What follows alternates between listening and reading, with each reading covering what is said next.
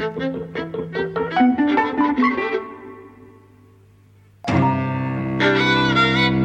and welcome to Eavesdropping at the Movies. I'm Mike. And I'm Jose. And today we're talking about The Menu. Yes. Which I was kind of looking forward to. You know, the trailers made this look fun. It's directed by Mark Mylod, who's primarily a TV director. He did direct Ali G in The House 20 years ago, which was not a great film. And he's directed another couple of films that I don't think either of us have even heard of. He's mostly known for TV, so he's an English guy. He works in comedy, like with Reeves and Mortimer in this country. He did Shameless, I think, a couple of episodes. He took Shameless to the States, I think. He did Succession, which was big. He did a lot of Entourage. So he's got a name as one of these directors who, you know, has done some big bits of TV and is a professional working director. He's not known for his cinema work. And I guess one of the questions for me is, you know, how does he rate as a cinema director? But let's get on to that. Not very highly. I don't think so either, but the film is about a very exclusive, high-end restaurant. It's on an island. You go there, you don't have mobile reception. Everything's taken care of. It's $1,250 a head. You know, it's the most exclusive thing. Each course is introduced to you personally by the chef. He explains it. And the courses are of interesting, sort of, they're creative, let's say. And this particular evening is, I don't know how much to say because I don't know how much of it was in the trailer really, but I definitely got the feel from the trailer that it was going to be like a Most Dangerous Game thing, you know, which it isn't quite, but there is definitely a huge amount of threat. Spoilers ahead. Yeah, spoilers ahead. Yeah, we're going to talk about the film freely. Yeah, so this is a film in which the guests are on the menu, as it were. Yes. And I suppose I would start by saying I don't think there was an awful lot in the film that surprised me in terms of what happened. I did kind of see every major plot point coming in some way, but what I didn't see was little surprises along the way in terms of like how it was done, or, you know, kind of, there was always a sense of humour to it. Yes, I thought it was very witty. Yeah. And I thought, and I loved the actors in it actually. I really just was not impressed by the mise en scène of it, really. So I suppose, you know, part of the director's job is, you know, fine-tuning that screenplay or adapting it to his needs, and certainly kind of, you know, helping these actors get those performances, so he deserves credit there. But I thought I hated the look of the film. I thought it was too grey. Yeah. I mean, I think this is a comedy. It's a black comedy, you know, but I think it requires a different intensity of colour rather than this muddy grey look it has throughout. Yeah, it kind of comes from the aesthetic of the restaurant in which it's set, which has this kind of ultra-modern, colourless aesthetic, but it doesn't have to, right? It could do something else. Exactly. You know, and it is a comedy. Yeah, it's a black comedy, but it's a comedy. Yeah. So I think, you know, they're not helping themselves by lighting it in this way. So, I mean, I did like, you know, some of the production design, like at the end when they do the pudding, and they shoot it from overhead. I thought that looked fantastic. So it's got, you know, brilliant ideas, and I think it is very witty. And, you know, it's certainly like a social critique, and it operates kind of, I think, quite well as that, you know. It's a contemporary satire of, you know, foodies in, you know, a world of environmental and social collapse, right? So, you know, those things kind of come off, but it didn't quite convince me. I expected it to be quite dumb. Again, this is just from the trailer and from my impression of what I thought it would be. I expected it to be quite dumb, and I don't think it is, but I don't think it's very smart either. And what you say about the kind of social critique and the idea of the elites who are the patrons of this restaurant, who are being victimised by the chef, who's kind of having his revenge on all these sorts of people, is as banal as that gets, right? It's not that, it's like, it's there, but it's not that smart. And I think it's helpful that the film doesn't kind of lay it on too thick. It's part of what the setup is, really. You get it and it doesn't lay it on. Actually, what it's really doing is making it a personal story about this chef in particular. So it's not just that he's got a bunch of hoity-toity, upper-class elite, such and so. It's that he has something personal about each one of them to some degree. I mean, the guy, like the bankers who work for the angel investor who supports the place, like why them in particular? It's not, you think why them in particular is the question. I thought it was because they were robbing. Right, but he's also killing the angel investor, which we see. So, why, if he's exacting revenge on this guy, and these guys are robbing from the guy he's killing, why is he interested in them? Do you see what I mean? Yeah. It's kind of... Maybe I missed something. One or two things like that aren't that clear, but what you say about the way that final course is presented, where they turn the whole restaurant into a fancily done-up plate with sauce going around the floor, is great, and it's really funny, it's quite beautiful. That's the kind of thing I'm talking about, where it's like, I did see this was coming, especially because they said everyone's going to die, and the question is how. And, you start to get the feeling that it's going to be, the film is going on for so long, and so many people haven't died, they're going to have to do it quite quickly. But the question of, making them into a big marshmallow fire to make them all into s'mores is the creative, twist on it that I didn't see coming. The thing about the tortillas. So they do a thing with tacos, and the tortillas everyone gets have been laser printed with photos of them. Yeah, exactly, with their sins, with their secrets. So you've got the guy who cheated on his wife with the escort. You've got the bank guys who you see the money they've been embezzling. And you also see the photos of the Nicholas Hoult character who's been taking photos of the food, which he was told not to do. So they've very recently printed these tacos. And again, it's like you kind of knew that something along these lines had to come. You knew that there would be explanations for why these people are here. But that they've printed it on tortillas is a beautiful idea that you had no clue like they would do something like that, and it's a wonderful surprise. It's a great joke. Yes, I think the film missed an opportunity on pace. Right, so, there are a lot of elements in the film, the announcing of the menu, the way that the whole kitchen staff is so concentrated and returns back to work, and, the Chinese lady, and how her kind of harshness in interacting with the customers, right? Lubitsch would have made that, a kind of a centerpiece. You would have had 25 laughs out of that, just from the rhythms of the call and response, right? And this is all wasted. So, you know that they all respond like machines. Get to work, they all get to work. Yes, sir, yes, chef, But nothing is made out of those rhythms. A better director would have made that into comedy. Right? Yeah, it doesn't... It gets some effects from the way it's timed and edited. The thing about... the chef that Ralph Fiennes plays him, starting each course with a clap. Yes. And everyone is stunned and shocked, and all the cooks put their cutlery down, everything goes quiet. It is used to fairly good effect to show you the shock, basically, of particularly the Anya Taylor-Joy character, who is getting increasingly uncomfortable with being there. But, as you said, you also feel a lot of these missed opportunities where it could... I just kept feeling like this could be more intense, or it could be more tense, or it could be funnier. It could be all these things. It could be more elegant, and it's not. But that's not to say that it's a flat film. It's not. It does do, I think, most of what it gets the effects. I think for the most part, it's going for. It would be nice to see it going for more, in a way.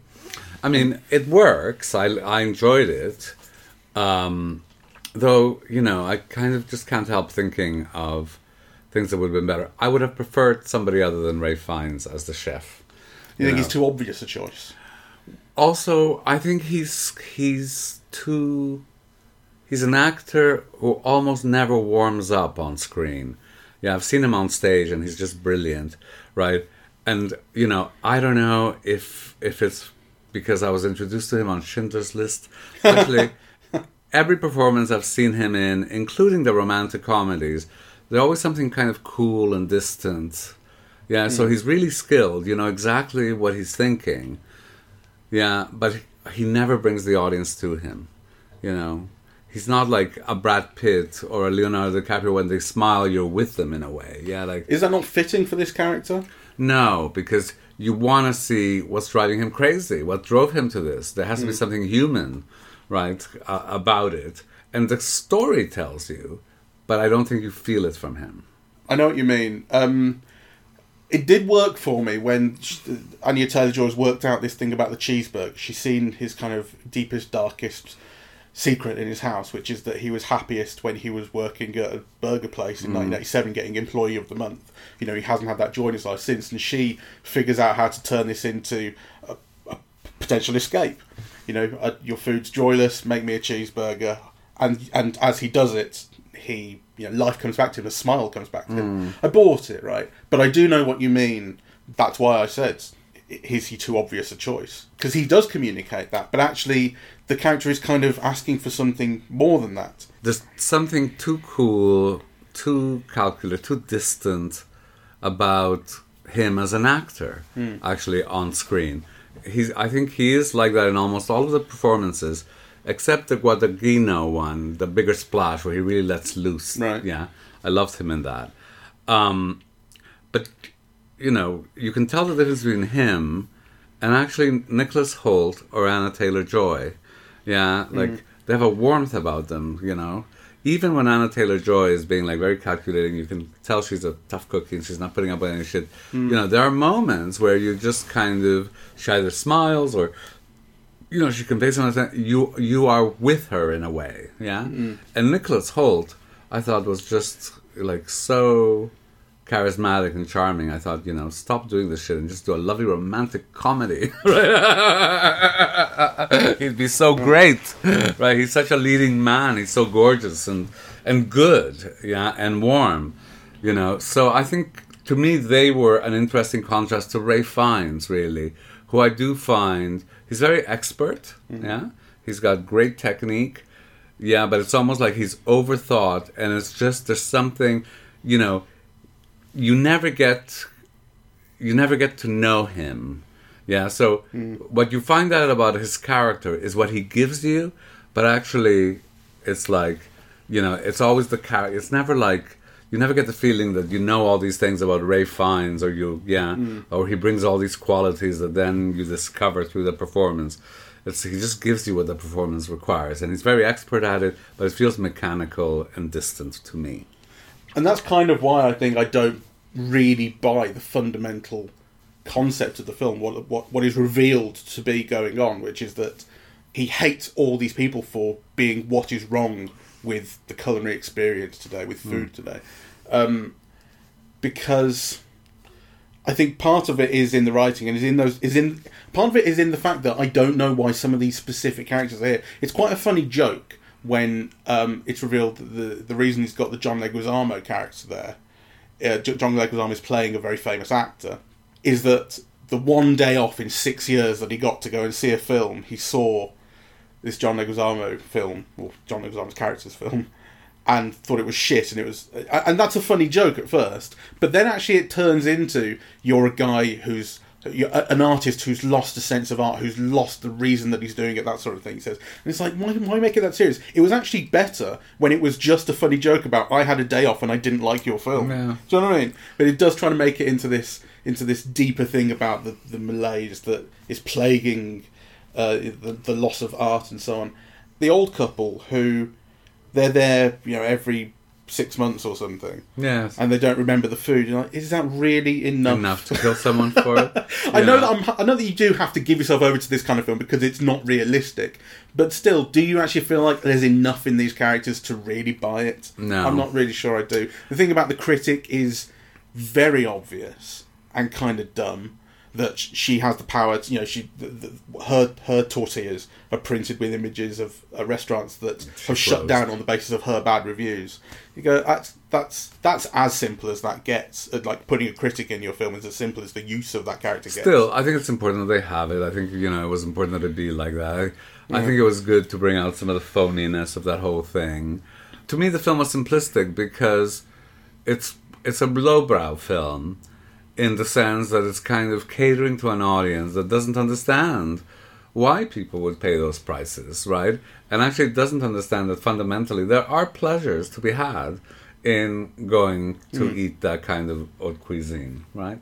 I mean, we've experienced it, you know? And I've personally always found that it's worth it. It's worth that exorbitant amount of money, right? Like, you can't do it every day, but actually I enjoy the theater and the experience and the food, right? This makes it seem that somehow, that it's all bullshit, really, and everybody's just collaborating on that bullshit, and it's all about having status, and demonstrating status and power, rather than having anything to do with the food. Of course, it could easily be both things, or it could be one thing for one person, but at least recognize that for other people, there's the other thing.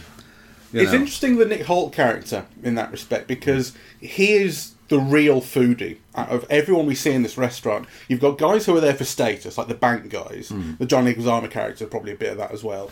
You've got the guys who, the old couple who are there every 6 months and they've forgotten what the joy is, but they just have money and they're there. You have the restaurant critic, who has her own thing. He's the only one who is there because he's bang into the food. He loves it. But at the start, I think you're really seeing him as, and I think you're meant to see him as someone who, is in love with the idea of it, the idea of following around this chef. I've seen all his shows and all that kind of stuff. And as he, they get this amuse-bouche on the boat over to the island, and he's savouring. Oh, it's the best thing I've ever tasted. And you're meant to, you're thinking, I'm taking the piss out of this guy. The more you see of him.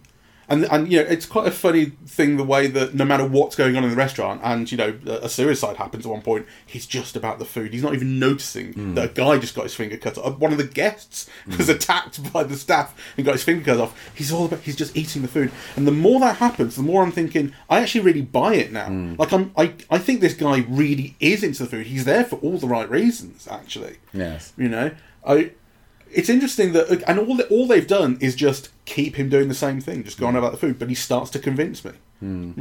Yeah. I mean, I didn't understand why they killed him, just because, he isn't a good cook. Well, he punishes him for being, I guess, what you think he is at the start, which is the guy who's just about, the following the famous chef around, wanting to be in the famous chef's, kind of wake in some way, and think about, I know what that machine is in the kitchen, I have one, or whatever. And he's punishing him for that, but by the time he's got to punishing him for it, I don't think that's who he is anymore. Like, the film's punished him too late for being that guy. Well, I think the film is, by that point, is punishing him for something else, which is to bring an innocent person in. True. Knowing that she's going to be killed, right? That's true. So there's that moral dimension. But, then I didn't understand why the film needed to humiliate him as a bad cook. Because actually I didn't get the sense at the beginning that was his profession or whatever. I mean, he just looked like someone who's a real foodie, who's really into the food and, tries things at home maybe, but, I do think that's unreasonable of the chef character, basically. I think you're absolutely right to say by that point it has also become about, you've brought someone who wasn't on the guest list and you knew that everyone was to die. You're right about that. But then the fact that the punishment still takes place as this humiliation of the fact that he's not a good cook, so why are you interested? That is illogical by that point. Yeah. I mean, I think that the film doesn't give you grounds for condoning all the murders. No. And I think that's kind of where it fails as a kind of a satire, really. I mean, I remember in the 70s, I don't remember it very well because, it is like 40 or 50 years ago, but I remember seeing Who Killed the Great Chefs of Europe. Right. Yeah, there's a film called Who Killed the Great Chefs of Europe, which was a big hit. Actually, it was with Robert Morley and Jacqueline Bisset. Okay. And it was partly a satire of, like, food and restaurants and stuff like that. And I remember it being, like, super funny, right? And you didn't have to know very much about food to find it super funny. I mean, certainly at that age, I wouldn't have. And I think this kind of failed for me in that respect, really. If you call it a satire, what do you think it's a satire of? Well, I think it's a satire of foodieism, of like, this worship of the figure of the chef, first of all, right? And the fancy kind of menu descriptions and so on. He's made a meal all about memory, and he goes back to his first It's all taco. about storytelling, and, all that stuff. And then the food itself, which is like molecular fusion, and there's a criticism, this is not real food, I'm hungry. Yeah, they give them, for the second or third course, they give them all of the things that go on bread, but no bread. So just giving them accompaniments. Yes. Yeah. So that kind of conceptual stuff, it's a satire of all of that, really. And I think it does make its points, and I did find it quite entertaining. I mean, I did laugh quite a few times. But I think, you leave feeling a bit flat. Well, the reason I asked, if it's satire, what's it satire? Because I agree. I think it is doing that with the foodiness. But the deaths. So the one death is the suicide of the sous chef, which I think fits into that because he's committing suicide as a meal. Yes. So it's the fact that he. I mean, what is it really? He's good, but he's not great. And the life that he would ideally seek to have of the great chef is also not one that he would want, and his life's a mess, sort of thing. I mean, I wasn't that totally clear on it, but that's along those lines. I didn't like that because the implication is, so what if you're not the best chef in the world? He's obviously a very good cook, and why does being very good instead of great have to result in suicide? I mean, if all of us who, weren't the best at something had to kill ourselves, the world would be left with nobody. Would be left with 5 or 6 people. Not everybody can be the best.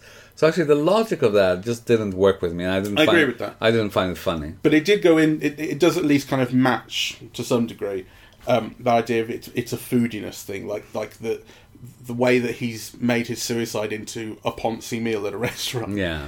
The other deaths, or murders, so the murder of the angel investor, and I guess cutting off the finger of the one guest who tries to leave. Can we just linger a little bit on that? Because I thought the murder of the angel investor was such a lost visual opportunity, right? Imagine what a better director would have done with that death scene or that killing scene. I've seen things like that. I think maybe I can't bring them to mind immediately, but I've definitely seen that image of someone being hung up and tortured for an audience sort of thing. And with the wings and the water and, you could have turned that into such a great scene. It's all shot from afar. It's all shot from inside the restaurant. I know. Yeah. Let's get one look at the guy's face. I know. It's a completely wasted opportunity.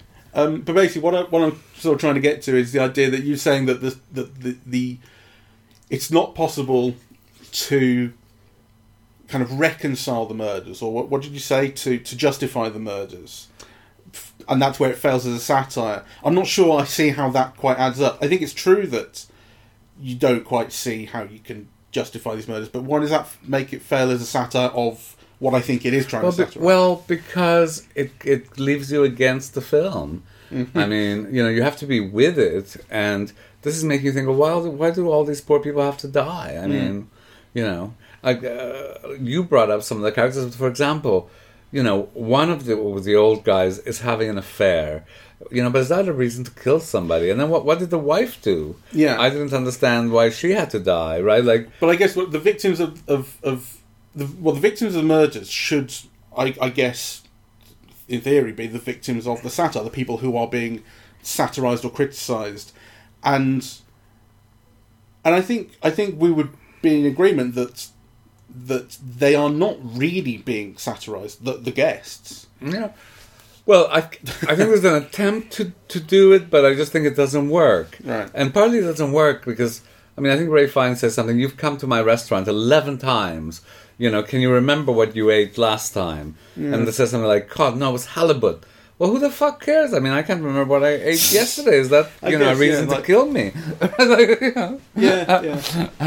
So they're not there for no reason, but the reason's not good. Is trying to take the piss out of them a bit, but it's mostly not succeeding at it.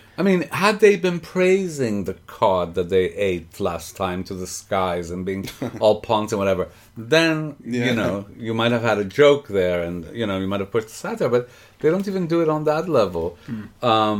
So I take it back. I don't think it's a good script, actually, because I thought the script was quite good. It's witty and it has its moments, but I think it's quite sketchy. And I mean that in terms of it's like a sketch show in a way, or maybe vignette would be a better thing. Like everyone's there in this setup, but it's almost like everyone just gets their moment, or everyone gets their piece, and some of it doesn't really add up. So the thing about the couple who the husband has cheated on the wife, that becomes a really minor point, but it's introduced in the tortilla scene as like the sin, as you put it, right? The key sin, the reason that they're there somehow. It's like it's not the reason that they're there, right? It's like the tortilla scene, I guess, is like shit stirring and drama stirring by the chef somehow. But what he's put on his tortilla, which is this image of him cheating on his wife, is not the reason that the chef wants him there. Exactly. You know. And it's a moral thing rather than a foodie thing, right? So I think it's a kind of, the film is often quite confused about those things. So, it might not be he might not be a very nice person, but if this is satire on foodiness, then what sin against gastronomy has he committed, right? Or, I didn't, I wasn't clear on that. I definitely think of it as less of a satire than I think you do. I think you're right that there are elements of satire, but I do think that. So what do you think of it as? Well, I think of it more generally as a kind of high concept black comedy, I guess. Like I would describe it as satirical to some degree, but it's not the driving focus. I don't think. I think the driving focus is these, as I put it, kind of vignette-y things, like the idea of this scene is this, the idea of this scene is this, and there's something, although there is obviously a through line to everything, well, I think something is quite separate about a lot of it. Well, I think the more we talk, I'm more convinced that this is the film's failure, because, if it's a black comedy, then, the object of its comedy is that it's satirizing that, foodiness and so on, right? And taking it to an extreme. Right, so if those things don't come through, then it's kind of part of the film's problems. Yeah, it might be the case. Because I don't think it should be as divorced as you're making it seem. And actually, the vignettiness of it is also, to me, part of the problem, because, and I don't quite know how to put this, and maybe I'm just saying this because we saw all his television credits, but I think that there was an over-reliance on the dialogue, to convey information about the characters. There's not that many characters. I mean, we're basically talking about, 3 or 4 little groups in the restaurant? Probably 5, I think. The rich couple, the critic, Nick Holt, and... John Leguizamo and the bankers. That's 5. Okay, 5. Yeah. You should have had deeper interrelationships amongst all of them. It should have been more cohesive. The object of the satire, the relationship to the food, the reason for being there, all of that should have been a lot clearer, right?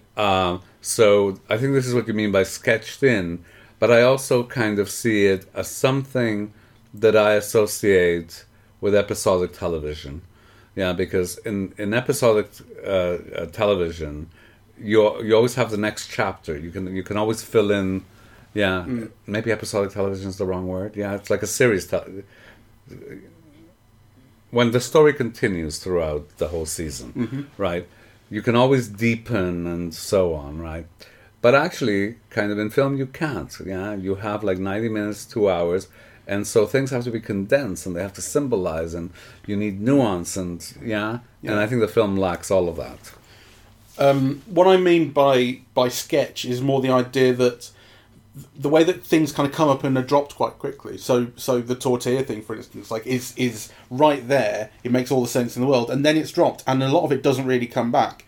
Probably the best example is where they take the guests outside and they say the men have got 45 seconds to run. This is because this was in the trailer, and this was where I thought, oh right, it's the most dangerous game, right? They're going to hunt them down, sort of thing. And also, what happens then is that they do hunt them down, but it's a very short thing. What happens is they get them all back, and the last one to be discovered is given a prize of a dish. It's the last one to be brought. And then such an ill-conceived scene. And then they come back to the restaurant, and it's like it never happened. So that's what I mean. Like it's like a sketch show. Like this sketch is this, and now we move on to this, and forget it ever happened. Nothing.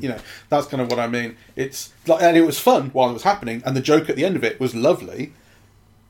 But then it was gone. Yeah. And I also think that was a missed opportunity. I wanted like some chases or some drama, some surprise, some action, right? I mean, you could have used that to go in that direction for 5 minutes or something, right, before returning to the restaurant. No. It's like, absolutely lack of imagination, very flat. So. Despite that, right, because we are basically criticising this film from head to toe, I was engaged pretty much the whole way through.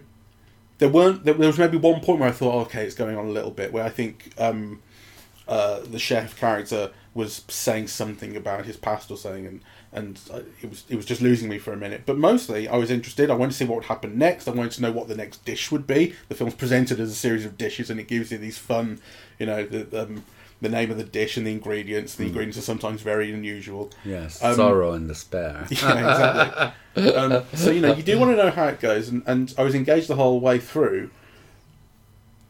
It was never interesting enough visually, which is a huge problem, because it really has the opportunity. Like, we're going to see, I hope, we're going to see Knives Out, the new one. No, for sure. And, the way that Rian Johnson will film that, the way he filmed the last one, he does find interesting things to see in a room full of just people talking. Yes. He would have done something very interesting with this, or very heightened. Yes. That's what this film kind of needed. It needed some intensity somehow. You needed to, in a way, I don't think it takes itself seriously, but it needed to somehow take itself even less seriously. Like, it's still trying to do, as you said at the start, it's just grey. It has this ultra-modern aesthetic that it's just buying itself into and not doing anything very interesting with it. It needed to have more freedom with all of that. Yeah, so, I mean, my view, basically, in a nugget, is I had a pretty good time watching it, but actually, as soon as you begin to think about it, all you see is faults, really. Yeah. So, 5 chuckles in search of a film or something like that, right? Yeah. Kitchen nightmares. All right. Well, thank you very much for listening. We are eavesdropping at the movies, and we are on Apple Podcasts, Audible, Google Podcasts, Spotify, SoundCloud, and YouTube. On social media, we're on Facebook and Twitter, and the website is eavesdroppingatthemovies.com. Thank you. Bye-bye.